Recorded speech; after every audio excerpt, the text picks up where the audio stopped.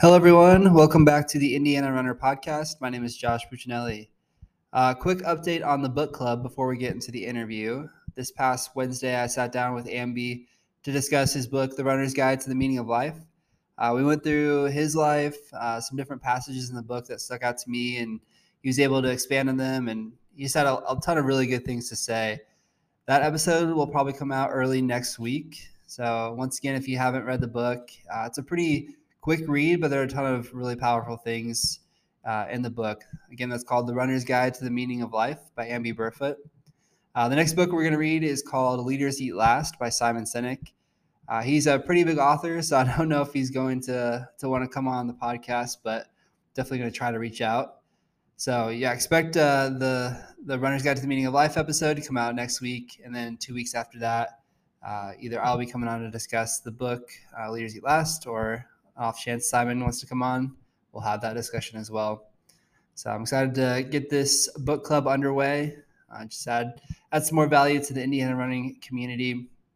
And as always, if you guys have any ideas or thoughts or just anything that you want to communicate to me, my email will be in the show notes below, and I would love to hear from you. But now we'll get on to the interview. The following is an interview with Gabe Porras. Gabe is the head boys cross country and distance coach for Zionsville High School. During this interview, we cover Gabe's start in the sport, his coaching journey, and wrap up with a discussion about building a perennial podium contender. Gabe is a super down-to-earth guy who really cares about his guys and creating a program that is both competitive and inviting for guys of all skill levels. I got to interact with Gabe some at the different meets we were at throughout the season, but it was awesome to get to sit down with him and hear his story and all the lessons he's learned throughout his time at Zionsville. As always, I hope you all enjoy this conversation as much as I did. And without further ado, I give you Gabe Porras.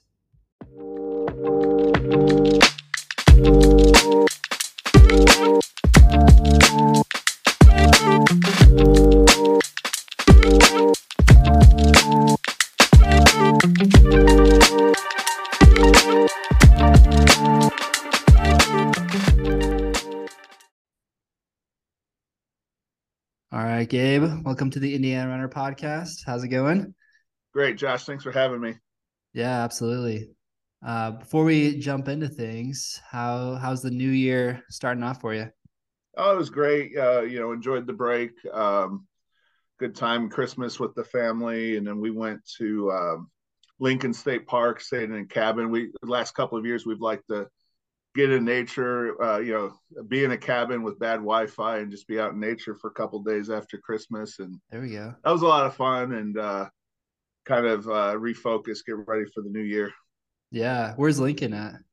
That's in southern Indiana, real close to Is it? Holiday World. And then Okay. that's when the quarantine started, when almost one of the only things you could do is go hike around. We've been to every state park in Indiana since the quarantine started. That was the last one for the kids. So it was it was cool to not kind of check that one off. Yeah. How many are there? I think upper 20s, maybe low Oh, 30s. really? I'm not quite sure. So yeah, we were hitting at least one a week during that time when that's about all you could do. Yeah. Do you have a favorite? Growing up Northwest Indiana, the Dunes is a special place for me. Just a lot of great memories as a kid. We like whitewater. We like Pokagon. I'd love to go on the toboggan sometime, but that's always pretty busy in the winter. But they're all great. We stayed at Potato Creek before a Notre Dame game. That was a lot of fun. Okay. Yeah. Is there like a sneaky good one? Like you're surprised how nice it was, or So staying in cabins, we don't do tents very often, but Whitewater was pretty cool. There's the only one we could bring our dog in, and they had some nice paddle boats to rent and things like that. We had a really good time over there. I really like Chain of Lakes as well up in Albion. But yeah, there's a lot of good ones out there. Yeah. I guess for someone who isn't from Indiana, you wouldn't think about like nice state parks here. I think it's Right. flat corn, whatever, but Oh yeah. that's cool though. Yeah. It was a lot of fun. Yeah. All right. Before we get into your background, and then I also want to talk about I guess have like a theme discussion around building a perennial podium contender. It's a mouthful. So before we get into all of that, we always start off with a little tier talk. And I thought of this one like a couple of days ago, like when I was making the outline for this, but I'm pretty excited for it. So it's biggest pet peeves. Do you want me to go first? Go for it, man. Okay. So I'll start from the bottom. Number three. So I guess a little backstory. For about a year, I was the GM of the Einstein Bagels in Castleton. So I've worked on and off in food service, a little bit in high school, a little bit in college, and then post college. But so that being said, number three is when someone is on the phone while ordering food. I just it drives me crazy that you would like take a call right before you're about to order some food. I don't know. Just being on the receiving end, it always drove me crazy. Number two, sort of related, but when people call you with absolutely no heads up, um, I don't know why, because I don't know if I'm like busy and I see a call coming through and I have no idea what it is. I like my mind just goes to it being the worst possible case scenario that like someone's dying or something. But usually it's not. Usually they just want to chat or whatever. And I don't know, something about it, just like, hey, just shoot me a text that, hey, do you wanna talk, and I'm happy to oblige. So that's number two. Number one is getting tailed while driving when there's a car in front of you. So like I understand if I'm a pretty fast driver, but if for some reason I'm going slow and like someone's tailing me, trying to get around me, okay, that's annoying, but whatever. But when there's like another car in front of me and I can't go any faster than I'm going, there's just no logic to it. So that drives me crazy. Does So that those are make my you want top to slow three. down a little bit? What? Does that make you want to slow down more to Oh, for sure. I've done that before. Yeah. Throw on the brakes a little bit. Yeah. heck yeah. Yeah. So those are my three. What about you? All right. So my three, so the probably the one that bothers me the least, but still bothers me is when people get out their cell phone in the movie theater and Mm. are on there. Just the glow. It's just don't do it. Um, and then the next one, when people don't put their shopping carts back in the corral after Mm. going to the grocery store, That's a good one. it takes a minute. Just do it. And then the last one, just being in education and coaching, is when you spend a lot of time explaining something, what we're going to do in class, and then a student or an athlete asks a question about what you just spent a lot of time over. That's probably number one for me. Probably thing I see the most. Honorable mention is kids with earphones uh, in their ears during classes. Oh, for sure. Is that allowed? Like, can you say something about it or? Usually I'll say something and it'll get taken Uh-huh. care of. You know, we tell them not to, but sometimes the claim is that they didn't realize they were still in there. So, Mm. uh, It's kind of sad. oh yeah, oh yeah, I've seen like maybe middle school age kids out with like their parents and they have like their AirPods in and they're just like off in their own little land. And I just don't get it. right, yeah, But definitely. I don't know. It's the times.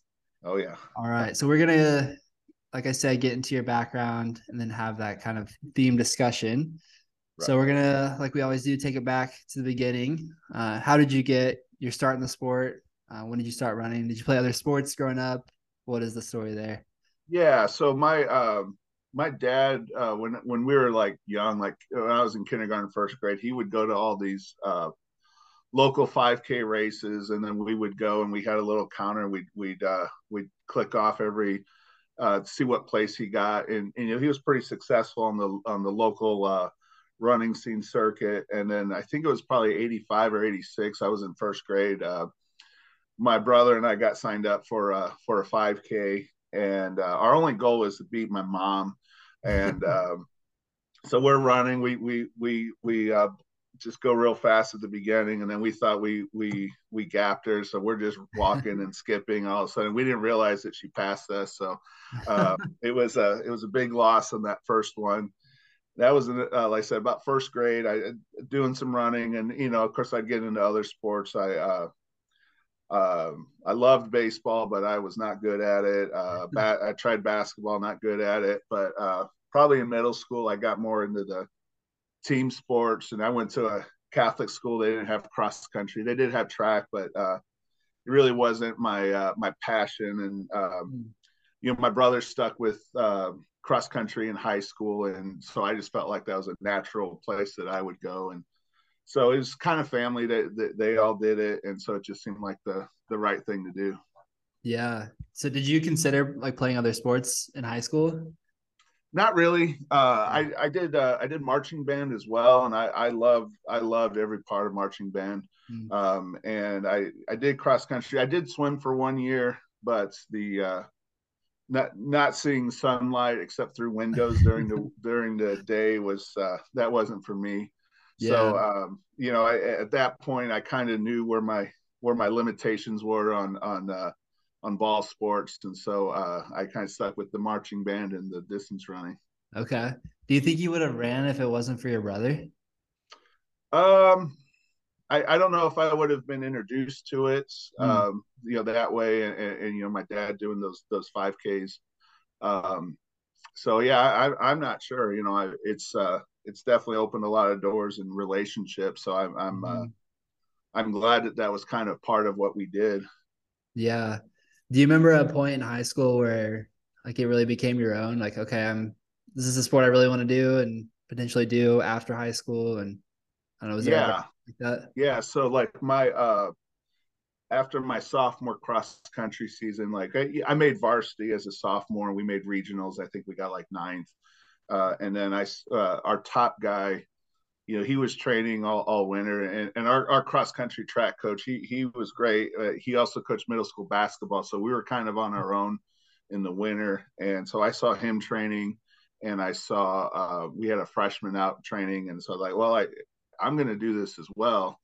And I saw a pretty big improvement that year, and then so I kind of started taking it a little more seriously. But every once in a while it would be like, oh, band's more important or cross Mm. country's more important. So I kind of just like a lot of high schoolers, kind of we're going back and forth on that. But that winter of my sophomore year, kind of getting serious about year round training was a pretty big moment for me. Yeah, for sure. What do you remember about your training from high school? Yeah, so I remember, we weren't a huge team relative to some of the teams that have been at Zionsville recently, but we had about 12 to 18 guys on the team, and we had a lot of fun. And as far as training goes, I remember doing a lot of interval 400s. I remember doing hill sprints up a landfill actually, and just the way Northwest Indiana is.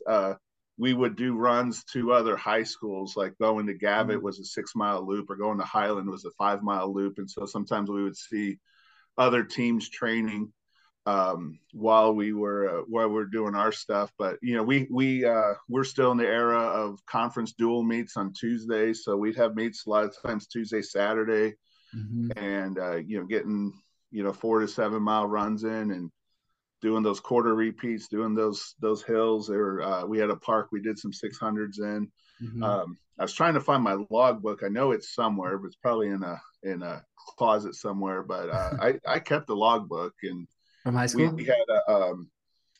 had like a 500-mile club for the off season, and so Okay. I remember trying to make sure to get that 500 miles so I can get that T-shirt and hat. There we go.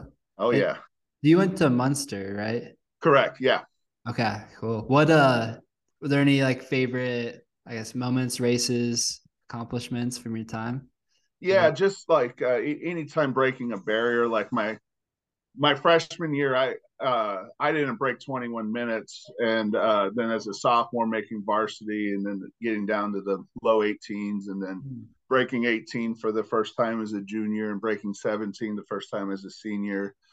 I thought that was cool. I didn't this is pre internet. I thought I was really good, breaking 17, and it's a different story now from that. But um, just the memories with the teammates. Several of them were at my wedding, in my wedding, those kind of things. But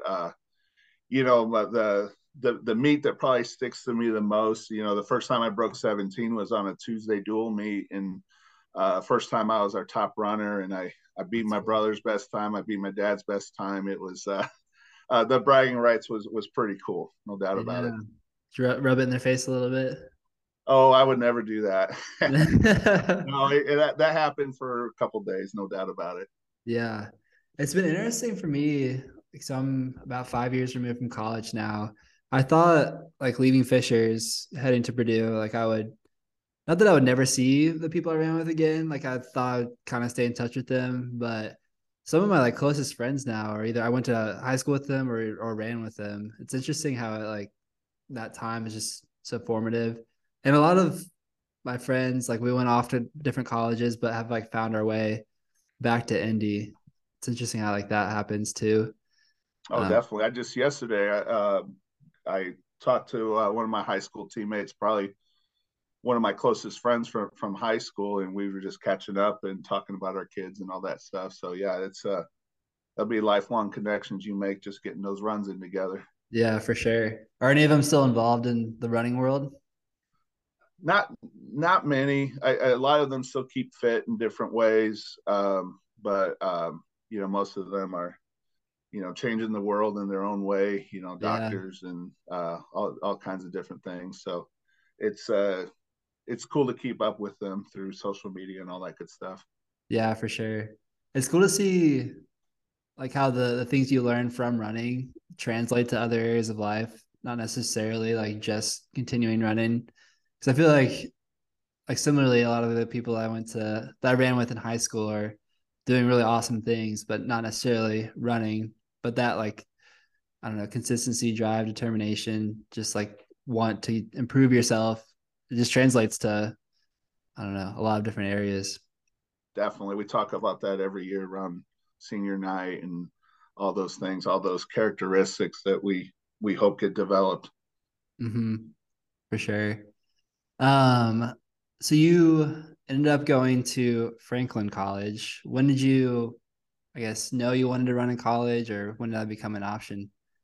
So I didn't even know that would be an option. I figured I would go to Purdue because that was the closest college for us. And I started getting some phone calls or letters in the summer before my senior year from some small schools, D2, D3 schools. And I didn't know that would be an option. So I started pursuing some of those. Some of the campuses I liked, some I didn't. Trying to figure out, is this something I want? Also that summer, a handful of us went to a cross country camp and kind of started to see more than just Northwest Indiana.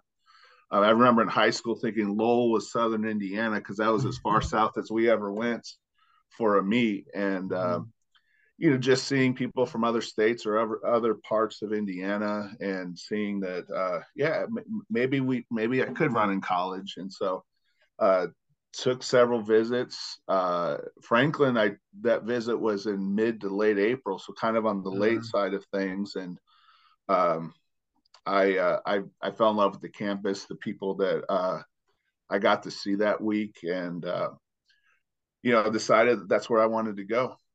Yeah. So were you, I guess, sure you wanted to run in college, or were you pretty okay with giving that up? Or, I um I thought that's something I wanted to pursue once I saw that that was a door that hmm. existed and that a door I could walk through.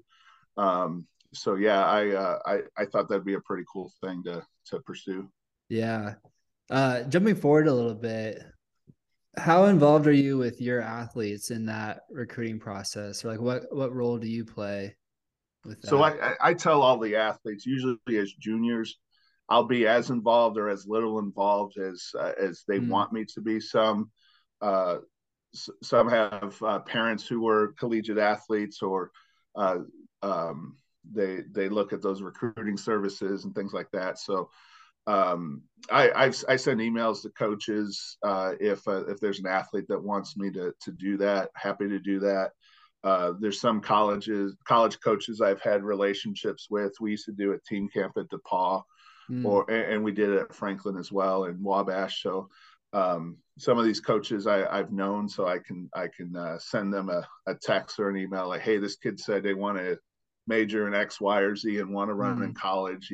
Here's their contact information.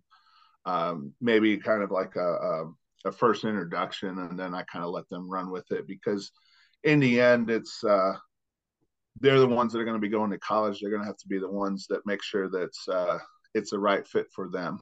yeah, that's a good point. So if you reach out to a college coach and say like, "Hey, I have this kid who I think would be a good fit with your program," are they typically pretty responsive to that? Depends on the program, but more times than not, I'll get a reply like, "Hey, we'll reach out to them," or Mm-hmm. um, usually they'll be pretty honest. It's like that's not really what we're looking for. We've got our recruiting class already, Mm, things like that. Sometimes it's the timing in which you reach out to them. If they're getting ready to, have their conference or regional meet, we might not hear from them. And I mm, understand the number of emails I get that sometimes those things get buried. yeah, So it kind of depends on the situation, but I'm happy to kind of get those conversations started. yeah, for sure.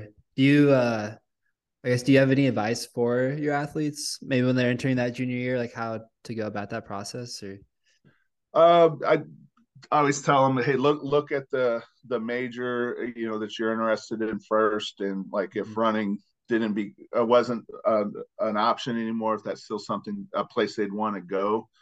Highly encourage the overnight visits to kind of get a real feel for the campus and the team and that. Because there were a couple of places I remember when I looked at, I thought this would be a great place, and then the overnight visit, it just didn't feel right, and so Mm, I think doing those is it's pretty important. yeah, absolutely. So how was your transition to Franklin College? Yeah, it was a lot different. We didn't do much with the girls team in high school, and so having a co-ed program was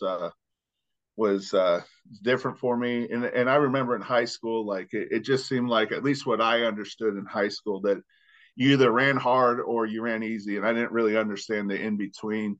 Mm. And I remember one of our first workouts, we were doing this tempo run, and I didn't even know what a tempo run was. And I remember getting myself like psyched up for this, and like, okay, it's going to happen, it's going to happen, and all of a sudden it was done, and I didn't really understand what happened because it was kind of that in between effort. Hmm. So it took some getting used to, just realizing that there's different ways to train. 8K is a long way. It's a lot different than a 5K. So I enjoyed the teammates. I enjoyed the workouts, the races. Coach Sargent, Paul's a guy that I still talk to very frequently. So I loved everyone with it, but and we've had athletes that they struggle going from being one of the top runners on the team to kind of being on the bottom end, or maybe middle of the pack, and just having going to a cross country meet and there's 10 fans relative in relation to what Hmm. you see at high school meets. It really makes you question, how much of a passion do you have for it? And so that was a challenge, but I loved everyone I worked with, teammates and coaches and all that stuff. But I didn't like where I was sitting on the team, no doubt. Mm. So is jumping forward a bit again, is that a conversation you would have with your athletes of like, I don't know, it'd be a tough, I don't know, conversation to go about, but like, are you really passionate about this? This is really what you want to do? Is that So your place or? usually what I'll tell them is like the experience you're going to have in college is going to be different than your high school. We had this fall we had 69 boys on the team, and I don't think there's any collegiate program with that kind of that size of a team. Mhm. And also I use the analogy like when they were in middle school, if they were a really good runner and then they come into high school, very few of them like come in and are our top guy or anything like that. So you kind of have to take um, you kind of go down a couple notches on the depth chart, and you got to work your way up, and then kind of go back to that. And I think probably in college I just wasn't able to see the big picture. That was something that's I was going to go through and kind of work on. Yeah. How hard was the decision to move on to other things, away from running? Yeah, it was tough. Because it's something I did for a while. That wasn't the reason I went to Franklin College, but it was a reason, Mm-hmm. and a pretty high one. The big thing was they had a really strong education program, and just doing the cross country and track, I met a lot of great people I still keep in touch with, including the coach. But in the end, I felt I think it was some elementary education majors that kind of put in my mind that it's going to be really hard to get a job. And so like, I kind of felt like I had to get myself in the door of different districts so I could have a Mm-hmm. chance at getting a job. So I'd be subbing and trying to get my foot in the door in different districts. And in the end, it was, that's why I went to college to be prepared for a job. And so that kind of took the priority. In hindsight, you only have so many years you can be on a team, Mm. and I was ready to jump through another door before it was time to get there. So I missed out on a couple of years, but you know, during that time, I was ready to try something different, no doubt. Yeah. Do you have any regrets of stepping away? I've sometimes, just because there's some really good friends, and I know I missed out on some opportunities, but I was able to learn a lot and kind of see how different school districts work. I got to coach Mm. while I was in college, and those are some great experiences that kind of helped me figure out, is that something I wanted to pursue? Do I want to be a teacher? Do I want to get into coaching and things like that? So, that not a whole lot of regret, because it kind of helped me gain confidence, being in front of students and parents and Mm. all that. Yeah. Heading into college, was the plan to teach and coach afterwards? Is that what you thought you'd be doing?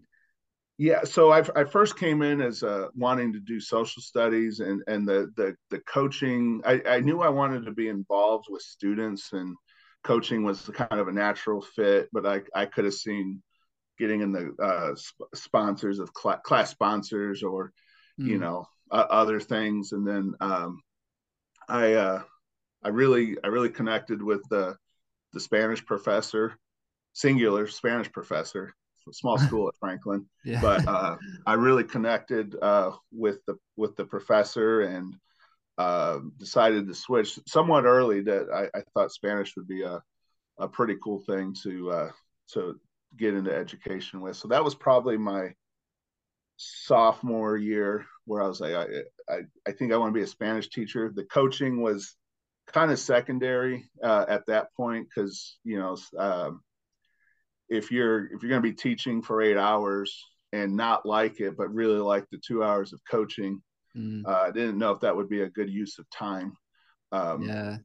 so the teaching was priority one, but coaching definitely helped open some doors. Yeah. What was it about teaching that drew you to it? I think just making connections with students, and kind of Mm. helping them reach their own goals. I had some teachers I really connected with. I connected with my coach really well. Still talk to him frequently, and I thought that it could be something cool that I could do. Yeah, absolutely. So how did you fill your time? I know you kind of alluded to it, but yeah, how'd you fill your time the rest of the time you were at Franklin? Yeah, so after my sophomore cross country season, Franklin College, we would be in different classes just to kind of see middle school, elementary, high school, and I got paired up in Indian Creek at the elementary school with the middle school track coach, and he said that they needed some help for the spring. And so I reached out to Paul and I said, "Hey, this is something I think I want to try for a season. Are you okay with this?" And luckily, thankfully, he said yes. So I drove down to Indian Creek, and was a middle school coach. Originally, I was going to try to learn other events, but I just kind of stuck with the distance runners and kind of helped them out. And it was a really cool experience. Um, and I had intentions of coming back to cross country as a junior, and I was starting to train again and get ready for that, and we found a cross country position at Fulton Junior High, which fed into Ben Davis. Hmm. That I was able to do that as a junior, and then it just kind of snowballed into more positions. Yeah. Where I coached at Fulton for track that year, and then my senior year, the Ben Davis High School position became open, and I was able to get that. And then I went back to Fulton for track for my senior year, which was also where I was student teaching. Okay. So was it love right away? Did you really enjoy the coaching? How was it at first?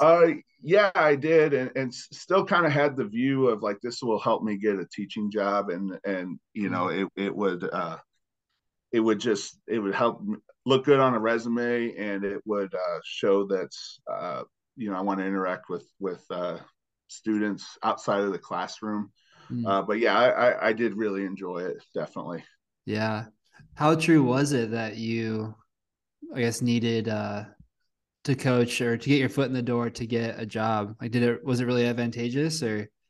So I think depended on the content or level you were going to do, but as a Spanish major, I had a lot of opportunities, so Mm. ended up not being as important as I had in my mind that it was going to be. But I still grateful for those opportunities and um, learn what works or learn what kind of teacher or coach I'm going to be, no doubt. Yeah.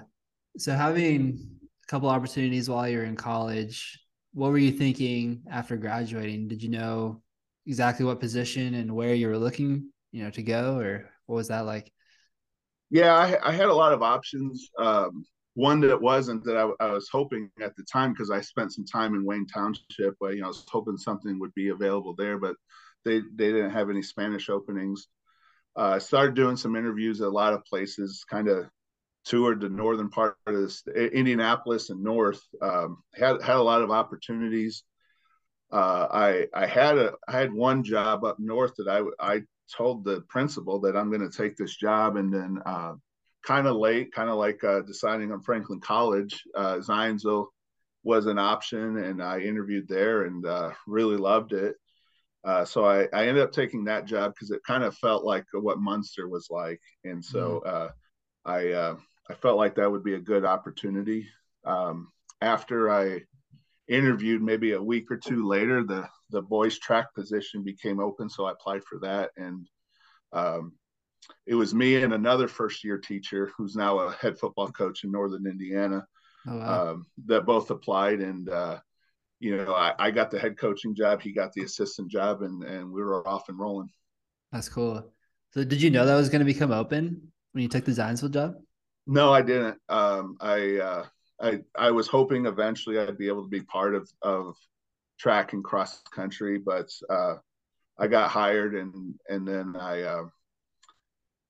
actually one of the parents of an athlete that coached at Fulton and Ben Davis was a teacher at Zionsville, and he's the one that let me know, and then said there might be positions pretty soon, but right after sectionals that year, the head coach and assistant announced that they were resigning, so Mm.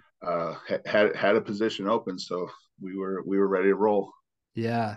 So you were still kind of in that like teaching first mindset. You're okay to wait, or at least be a part of the program in whatever way you could, but wait for that head coaching position or something like that. Yeah, I mean, some of the districts that I was interviewing at, there were head coaching positions available, but actually, kind of funny story. Zionsville used to, and they brought him back, but they'd have these all comer track meets in the summer, and I remember in college, my college teammate of mine, we would go up there and race, and we're like, oh, this would be a really cool place to work and coach and all that stuff. And this was in college. It was the first time I was ever in Zionsville. This is probably 1998, 1999. And so I knew that that would be a place that if there was an opportunity, that'd be a nice place to work. Mm. How big was Zionsville at this point? So my first year there was in 2001, and I can't remember if that was our first year over 1,000 or our last year under 1,000. So we, Okay. 950 to 1,000 students. I know the year before I got there, we got runner up in the 3A football title against Heritage Hills. So it's grown a lot in the last 22 years. Yeah. How big is it now? 2,200. So Okay. So over lots of doubled. construction recently, no doubt. Yeah. Is it still growing, I assume? Yeah, we're getting about 75 to 100 every year, so, something like Dang. that. That's So crazy. Yeah, when I graduated from Fishers, my class is probably 630-ish, which is still like huge, obviously. right, But I have a sister who's a junior at Fishers now, and her class is I think around 1,000, maybe even a little bigger. It's crazy how much Hamilton County and like the surrounding areas have grown over the past however many years. And yeah, it's keeping it's going. wild. Yeah, it's wild. Yeah. So how was the transition to becoming a head coach? What else what did you learn from your volunteer positions that you're able to kind of carry over to? Yeah, so that fall I was volunteering as cross country, and the head coach was a very passionate runner, and his training philosophy was something I've never really seen before, and probably from a maturity standpoint, I didn't quite understand it. But the more as I reflected on it, I'm like, okay, there's some things here that make sense. That's kind of help these athletes want to be part of it and want to become lifelong runners. So I appreciate that definitely a lot more now than I probably did during that time. Mm, Um, but it's a good way to kind of learn what the distance runners did under the coach, and then he wasn't involved in the track program. But with two coaches and 16 events, we weren't able to really specialize with different groups. So mm, we kind of had to. We had some help from the girls staff as well, but we had to look at the 16 events and see how we can divide up to make it work. So there were some events I wasn't very familiar with that I had to go to a lot of clinics and mm, learn and figure out how to coach vaulters or 400 runners, or different things like that. And it was a lot of fun, that first group of boys in track season. They were a lot of fun. They worked hard. They competed hard. I really enjoyed working with them, but I was definitely out of my elements. mm. Being a head track coach, maybe 4 years older than them at the Yeah. high school that I was working at, hoping to stay at for a while. Yeah. So were you working with every group, like every I different discipline? primarily did 400 up, and then Okay. I worked with the vaults, um, and that our head girls coach helped with the throws. Then the assistant girls coach did a little bit with jumps, but our um, the boys assistant, he's an incredible athlete. Was a Division I football player, state champ wrestler, and was all state in the hurdles and the relay while he was in high school. So he was able to take more of the sprinters and the Mm, jumpers. So I think we had like 35 boys on the team, and just did the best we could. yeah. So did you have free reign to kind of design training how you'd like during that time? Yeah, and a lot of it was kind of remembering what I did in high school, Mm, and mixing in what I learned from in college or from the cross country season that fall, and trying to figure out what's going to work with these athletes. yeah. What did it look like early on? Oh, it was. We actually didn't have a lot of distance runners that year. I think we had like six Mm, that ran cross or ran track. We had more on cross country, but lacrosse was getting big, and some kids just didn't do a spring sport. But we were doing 400 repeats like I was doing in high school, and um, not as many long runs and things like that. And we had to double a lot of kids just to make sure we had athletes in each events. One of the things that our sprint coach, he wanted guys to go out and compete, and so we would add extra relays and things like that to just give those guys opportunities to compete and challenge themselves. Yeah, definitely. What were some key lessons you learned early on during your time at Zionsville? Yeah, at the beginning, I had to be okay that I didn't know everything, but I felt like as a young coach or even like in the classroom, I'm supposed to know everything. Um, so so I learned that quickly that I don't know is an okay answer, even if it doesn't feel right. I felt like in those first couple of years that I was really focused on outcome goals and not really celebrating the process goals or the changing of Mm, expectations. Um, and I felt like I felt like I had to be a certain person to be a head coach and mm. something that really wasn't natural to me. So, um, you know, I tried to I tried my best, but it was tough at times, no doubt. Yeah. What did you imagine you had to be as a head coach? Oh, tough guy, and Mm,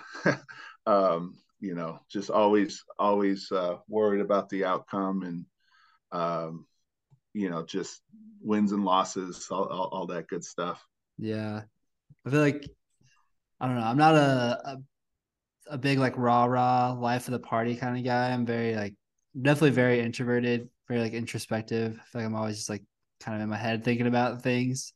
And and this like applies more to life broadly than just more than just coaching, but like especially since graduating from college, it's been a process of like being learning to be okay with like who I am as a person, as a coach, as a whatever, but then also like trying to grow as well.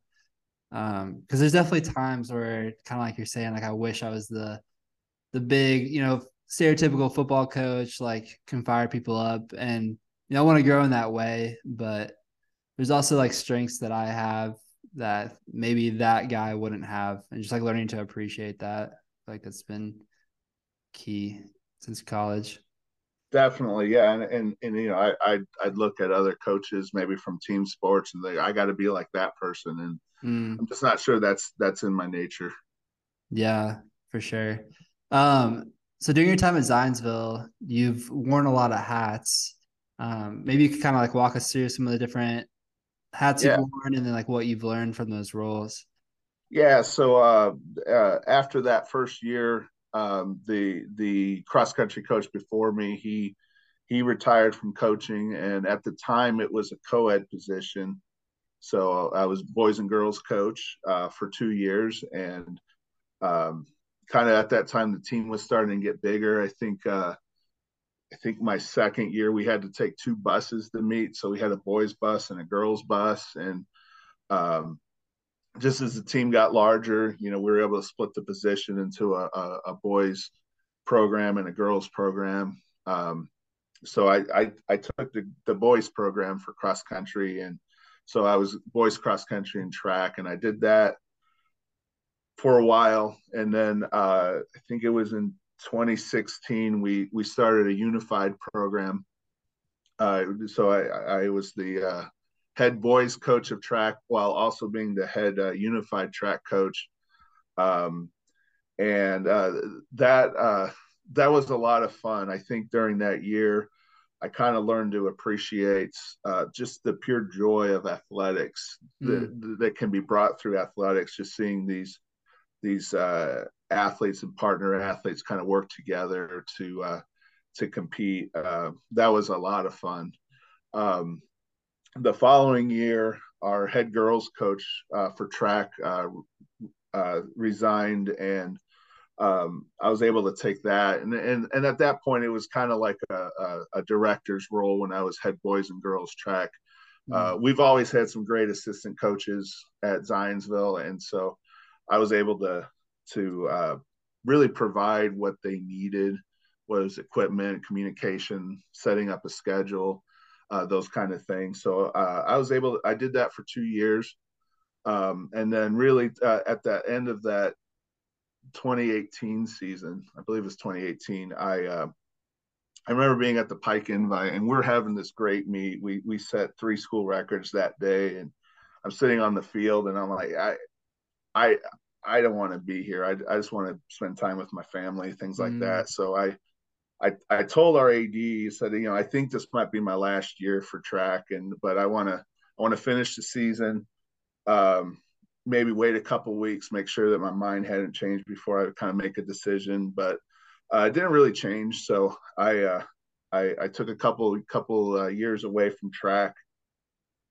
Still doing cross completely. country. Did you What's that? were you involved with track at all? So so 2019, I helped like host meets, so I learned timing.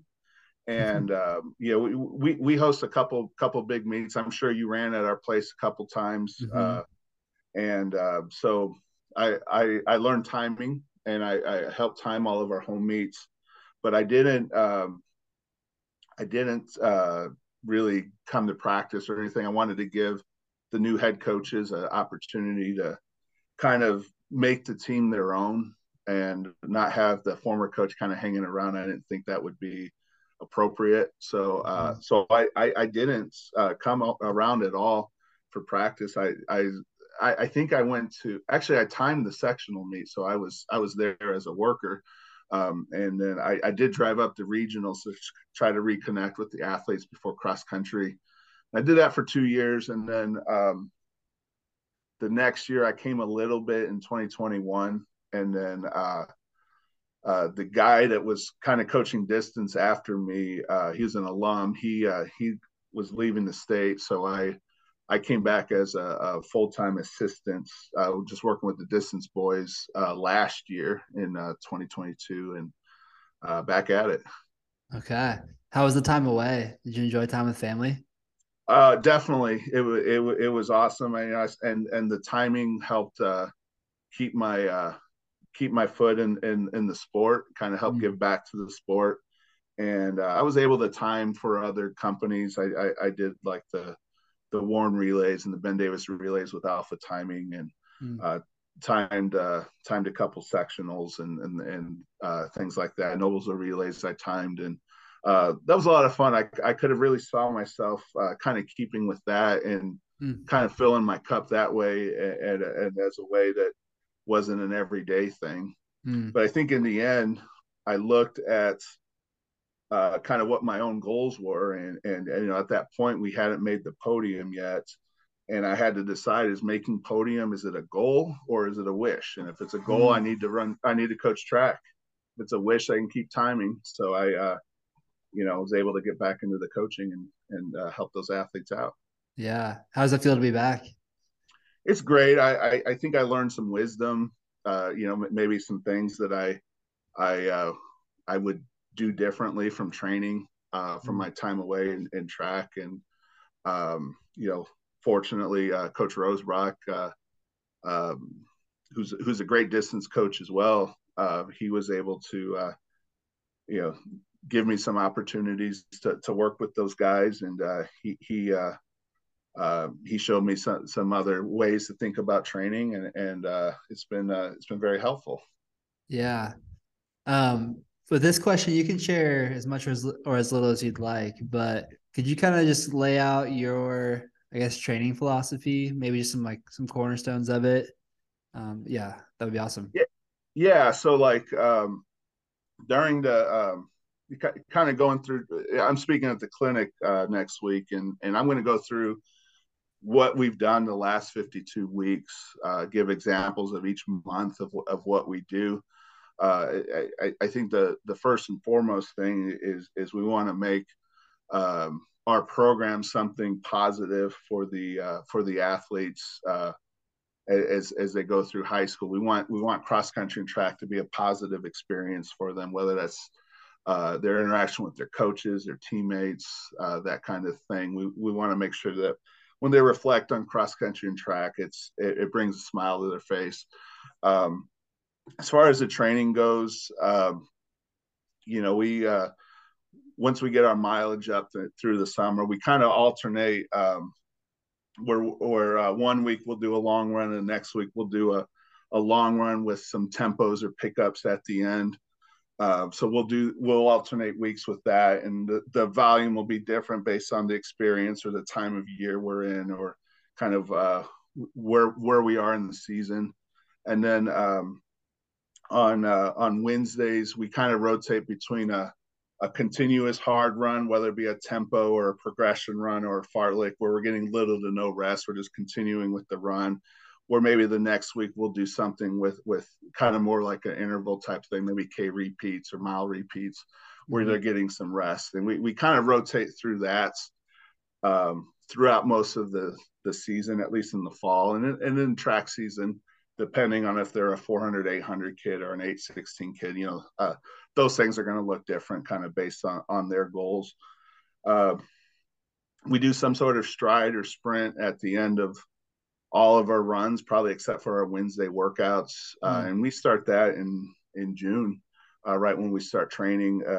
Sometimes it's 4x100 yards, barefoot turf stride. Sometimes it's, 200s or something. And we try to do a lot of our runs based on feel. And so like we give them a 1 to 10 scale, where if 1 is you're walking and 10's you're all out. We'll tell them like, hey, today we should feel like a 6 or 7 out of 10, or this day we want to feel like an 8 or 10, 8 out of 10. And I know a lot of the younger runners, that's kind of hard to calibrate yourself, but eventually through workouts and things, they'll kind of figure that out. Yeah. So do you guys only work out once a week? Yeah. Track we'll do 2. Sometimes we'll do like, well, actually, in the summer we'll do a second workout on Friday, kind of when we're ready for that. But with the race and then the long run, if we're getting after a long run and then needing that recovery time between that and the workout, it's probably what most would view as a workout. That's our Wednesday, but our Mondays are definitely tough, and then with our strides and post run sprints and things like that, those are they're getting good work in, no doubt. Yeah. Where do you fall on the mileage discussion? Do you where are you guys at? I had to look, actually, because like that's not something I'm always paying attention to. So we don't do 2-a-days, and we don't expect runs on Sundays. I think a couple do, but I think a lot of them end up biking. But I think our top runners are low 50s, upper 40s, and then track might be a little bit less. And then most of our freshmen are low 40s. Okay. Yeah. Has there been maybe like 1 or 2 things through the years where you like implemented and either like, wow, this made a huge difference, this is great, we're going to keep this, or like, wow, that was a big mistake? Well, coaching's all trial and error. We tried a lot of different things. Probably the last 5 years or so, we did all our runs based on minutes, maybe except for our Wednesday workouts. One of the things I found that I like with that is like when we were telling the miles, we'd have, like if our top kids are doing 6 or 7 miles, and we have some back end kids also going 7, where like our top group, they're out of the weight room, or they're like halfway through their weight workout, and we have kids still coming in. And just from a supervision standpoint, and also like team culture, that got to be tough to kind of keep everyone together. And like this year we had 2 coaches, Coach Breaks, he's awesome. He's been with us for 12 years, I believe. With 2 coaches, we keeping things on minutes kind of helped everyone kind of come in within 5 to 10 minutes of each other. So we were able to do a lot more stuff together. Yeah, that makes sense. And you guys do lift? We tried to. We weren't able to lift during the season this year because the time we wanted to be in there, there was another team that already booked the weight room. So we were having to do a lot of body weight stuff, and we have we have a lot of kids that have gym memberships. A couple of them are really into lifting, and so they were able to kind of get that stuff in on their own. But we'll do core work, body strength work, and that kind of stuff as well. Okay, cool. So I'll be at the clinic as well. I'm excited to hear more. Definitely. We'll give a little taste, you know. Yeah, definitely. No problem. Yeah. Um, Before we get into the theme discussion, I do want to ask you about state this year, Yeah. being on opposite sides of things. I guess yeah. Like how was the whole experience for you and your team? So I got to go back a year. The year before, we had six non-seniors on the team, and we got seventh in the state. And kind of looking ahead, we knew that podium was going to be a realistic goal for us. And then as we had a really good track season. I think we had five guys break 10, which we've never had more than three.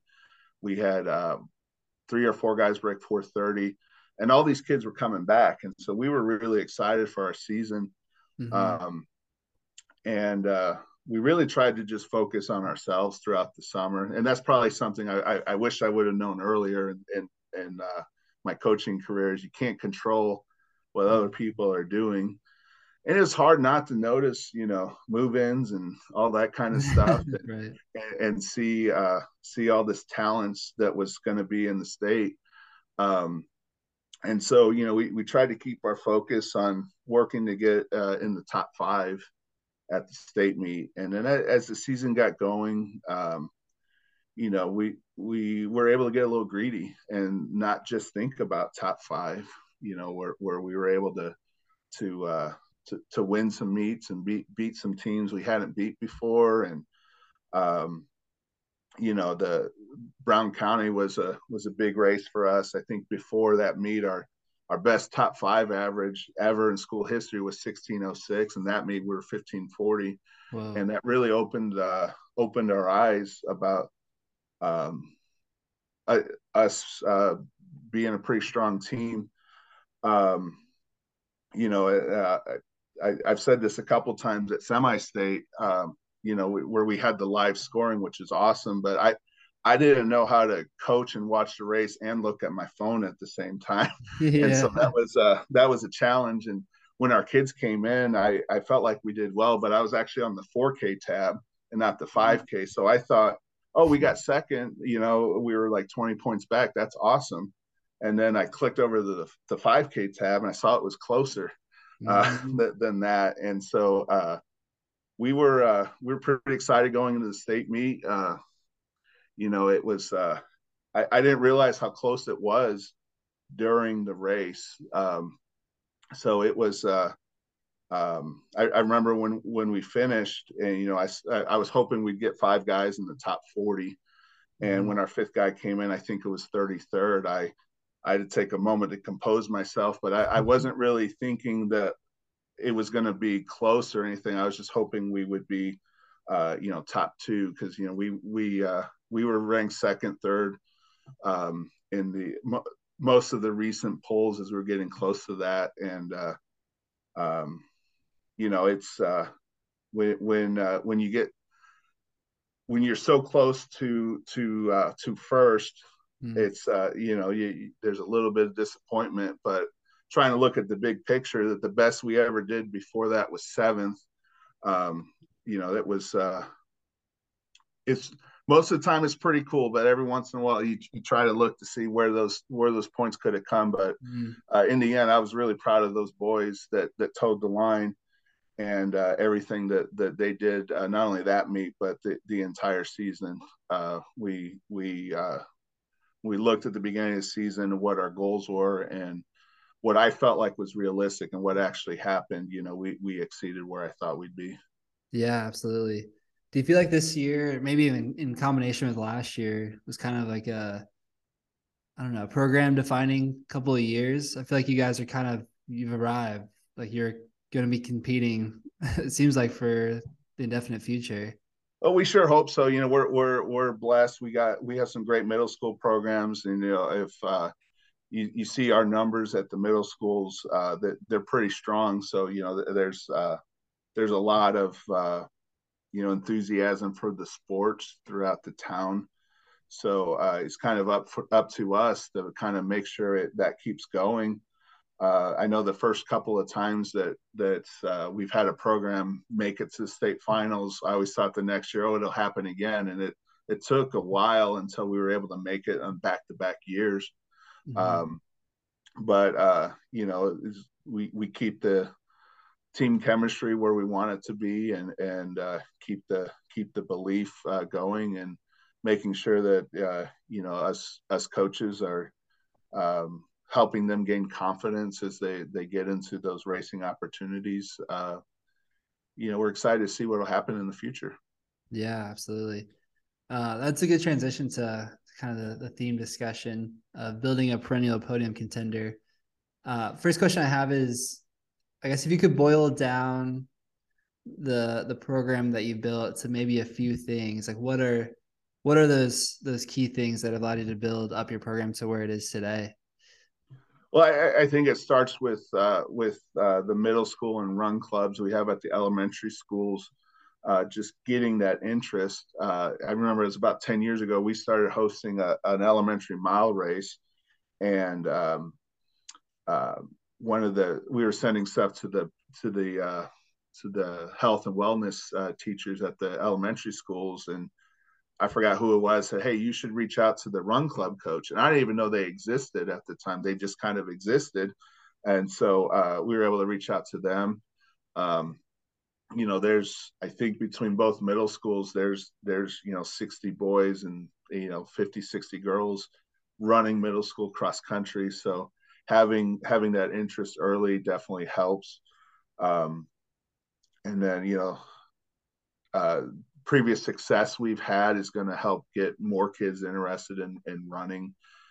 That's something important, and we try really hard to make sure that regardless of where they land on the depth chart, we're giving them attention and celebrating their growth and their improvements. And that's always something that's going to help not only retain the athletes that are starting to run, but also help them recruit their friends and Mm. things like that. And you just never know who's going to become a good runner. And regardless of that, they're going to have positive experiences with our cross country and track programs. Yeah, definitely. Um, you kind of described your training and how it's evolved through the years, but as far as like the culture of your team, what have you learned about culture through the years, and how would you kind of describe the culture at Zionsville? Culture is just imperative. Those kids they have to want to be there. Mm. And so making it a welcoming environment, one that will celebrate successes.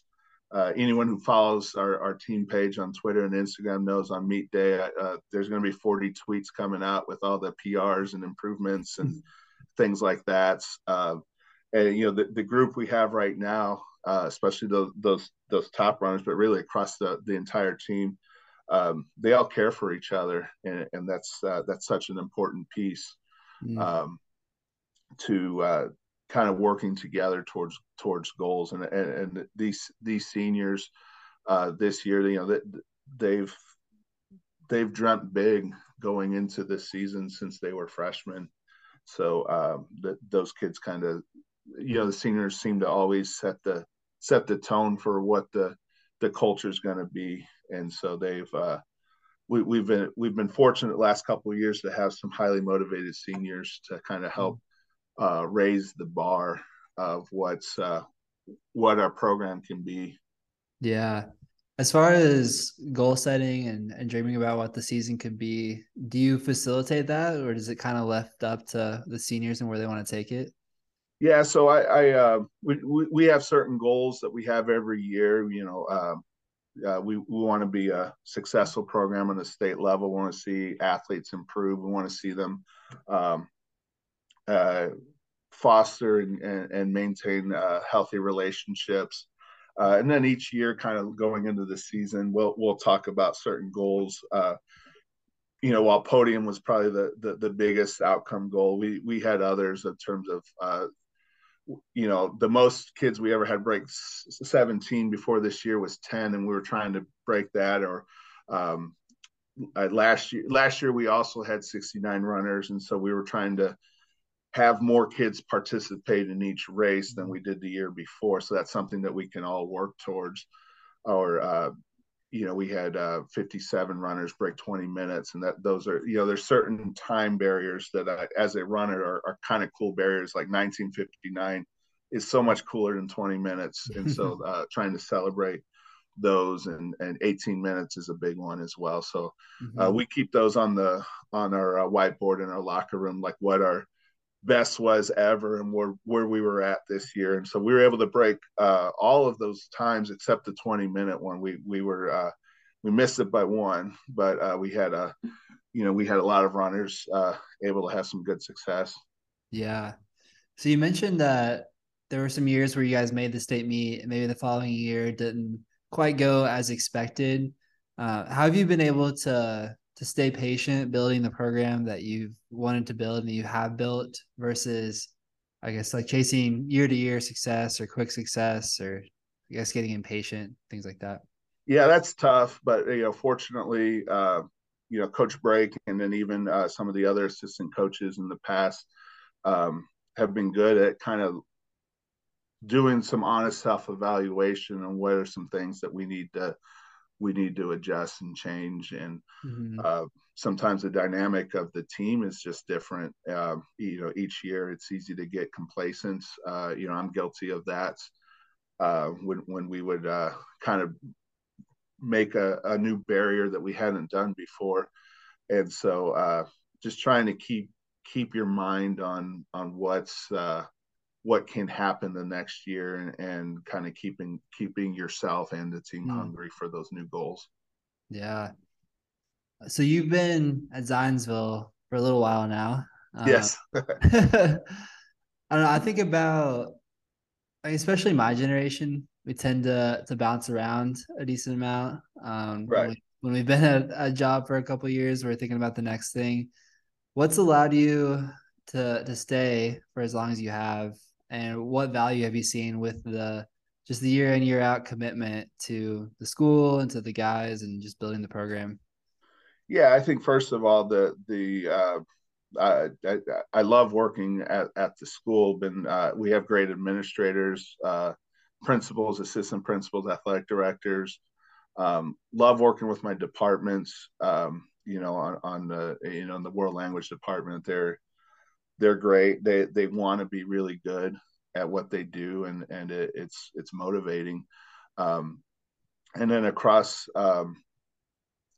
being there for 22 years now, a lot of parents will kind of hear what cross country does for the athletes, how it helps them grow. And so we'll get a lot of interest in that, just knowing that it can be a positive part of their high school experience. That's awesome.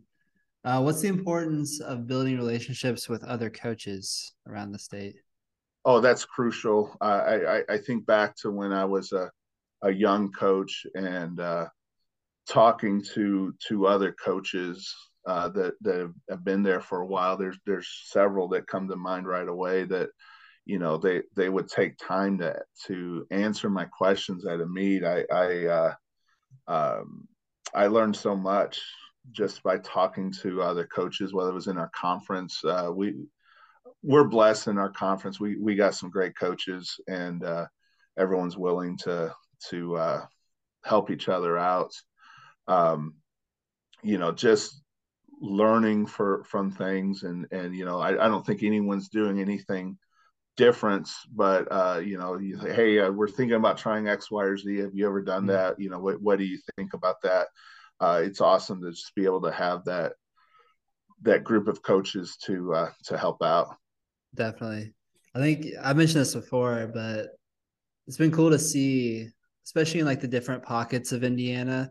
It just seems like every coach knows each other, is willing to support each other.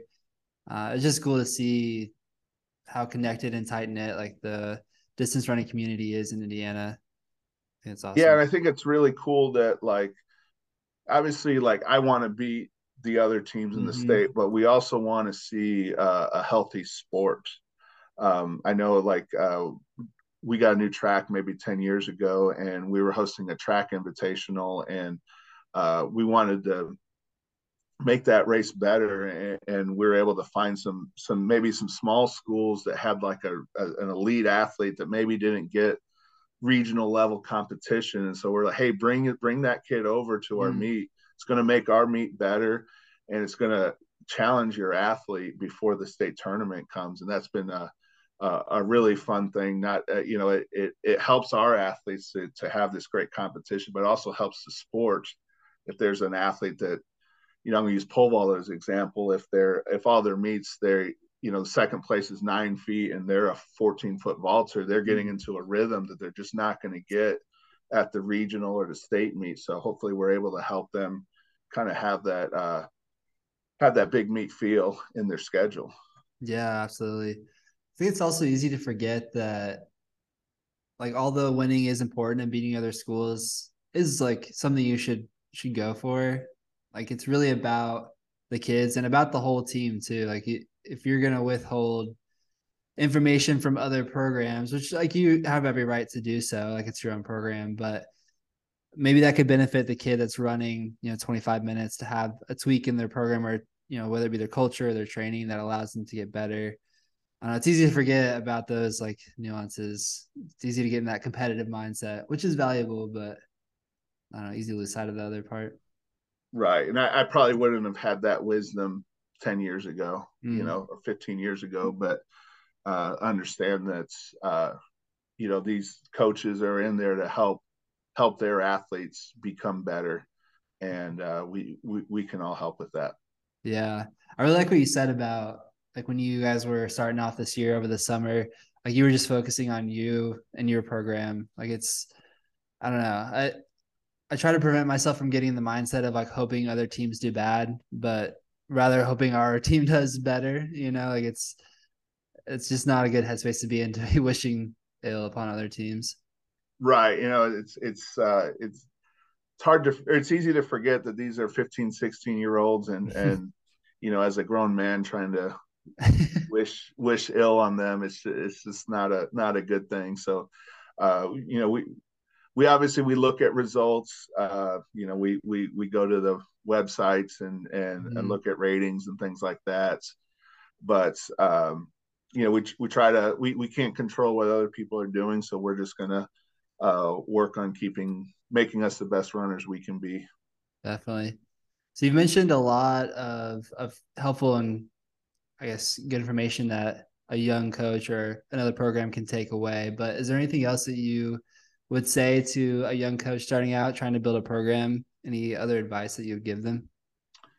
Yeah, you know, create a space that kids want to be part of, and that's going to help with numbers. And I understand that I'm in a community where fitness and running is valued, and that's a big part of it. But you definitely want to make sure that it's a positive experience. I heard Rick Weinheimer many years ago make some sort of statement of no one goes to the line not trying to do their best, Mm, and just kind of hearing that and thinking about like some of my thoughts as a younger coach. Oh, this kid meant to not do well. I said, no, mm. that's just not what kids do. Um, so that's a perspective that I wish I understood earlier. Yeah, definitely. So I have, I guess, just one more question for you to wrap up the section. But what are some of your favorite moments of your time at Zionsville? I think any of the first team that we made semi-state Mm, while I was there, the first time, I got to go in chronological order. The first state track qualifiers that was a pole vaulter my first year, and then the first time we had an athlete break a school record and get a relay medal. Those are really cool. First time we made semi-state as a team while I was there. First time we made state. I felt like if you needed a coach to just miss making state, I was your guy, because we were getting seventh in semi-state. It seemed like every year. Mm. uh, having we were fortunate to have two athletes make the Foot Locker finalists. Being able to see those things, and then anytime a school record gets broken, or this fall with our podium finish and some of the recognition we've gotten, and the kids have really enjoyed. But I think they're still hungry to kind of build upon that this spring. All of those have been really cool. Yeah. I think one of my favorite parts of coaching, like so far, has been like getting to hear about or even reconnect with athletes that I've been a part of coaching and just hearing that they're doing well, or even just hearing about what life is where life has taken them. Have you had those? I'm sure you've had those types of Oh moments. yeah, Anything I stick think out it to you? was. Yeah, I think it was this last summer. I went for a run on our rail trail, and I saw two alums that just were training for their first marathon together, Oh, and I cool. thought that was a really cool thing. Um, that they were so interested in they had such a great experience with running that they were continuing to do it and going about it in a different way there. And we have had collegiate athletes, and we have one former athlete coaching in college right now, and it's all really cool things. Yeah, absolutely. What keeps you going as a coach? I think I've been fortunate last maybe my time away with track or just kind of being at an age where I'm seeing a lot of alums come back and hearing directly or indirectly the positive impact that's Mm, cross country and track has had on them, and recognizing that I can be part of that experience for them. And I have personal goals that I'm wanting to accomplish, mhm. not necessarily for me, but for those athletes to experience those things. That's stuff that I still want to accomplish and help them accomplish. Yeah.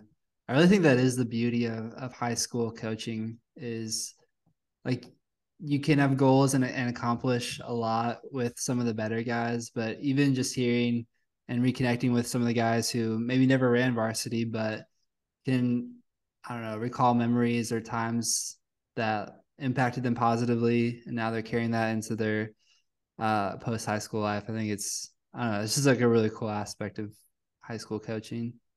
Oh yeah, definitely. And seeing the growth, like I'm thinking of a athlete we have on the team now.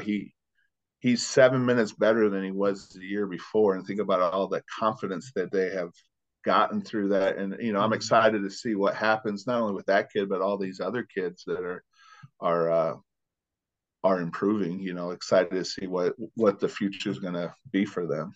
Yeah, for sure. I have a couple like pretty vivid memories of, and there was one kid who I was trying so hard to break 20. He was like at like 20-0 a couple of races and finally did it and just lost his mind. Like no one's gonna see that on the results and it like stick out or like he's not gonna be on the podium or anything, but it's just like those moments. And it was just like just for himself too. Like it was something he wanted for all season. And he finally got it and like proved that he could do it to himself. And I don't know, it's just those little moments make it worth it. Oh yeah, those are the best. Those are my favorite because I can relate to that because I felt like I was that kid in high school. Mm, for sure. Cool. Well, I appreciate your time. Is there anything else that you wanted to bring up before we wrap up? Yeah, I'm I've been able to get in touch with several coaches throughout the off season.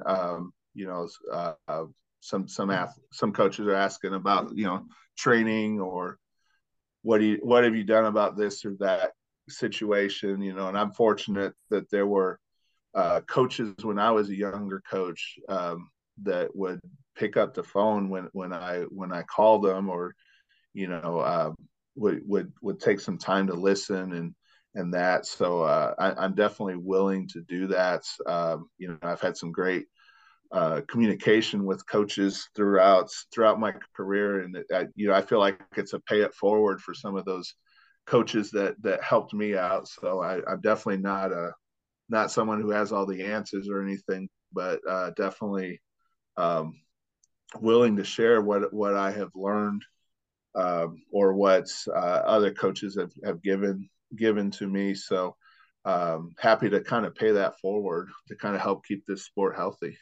Yeah. And we were kind of discussing this before we started recording, but you're like, we could go all night if we wanted to talk about training or memories or anything like Right. that. So, like, we've been going for almost an hour and a half now, but I'm sure there's much more that you could talk about, whether it be like specific, anything that you said. So, to anyone who's listening, definitely reach out if you have specific questions about anything that was discussed and you want to go further. And I appreciate you making that offer. That's awesome. Yeah, definitely. So I'll put your whatever contact information you want to put. I can put that in the show notes, and then also post it on the message boards when I do, so people can reach you. All right, that'd be great. Cool, awesome. Well, again, I appreciate your time and looking forward to seeing you at the coaches clinic. Oh, definitely. See you there. Awesome. All right, everybody. Until next time, we'll see you.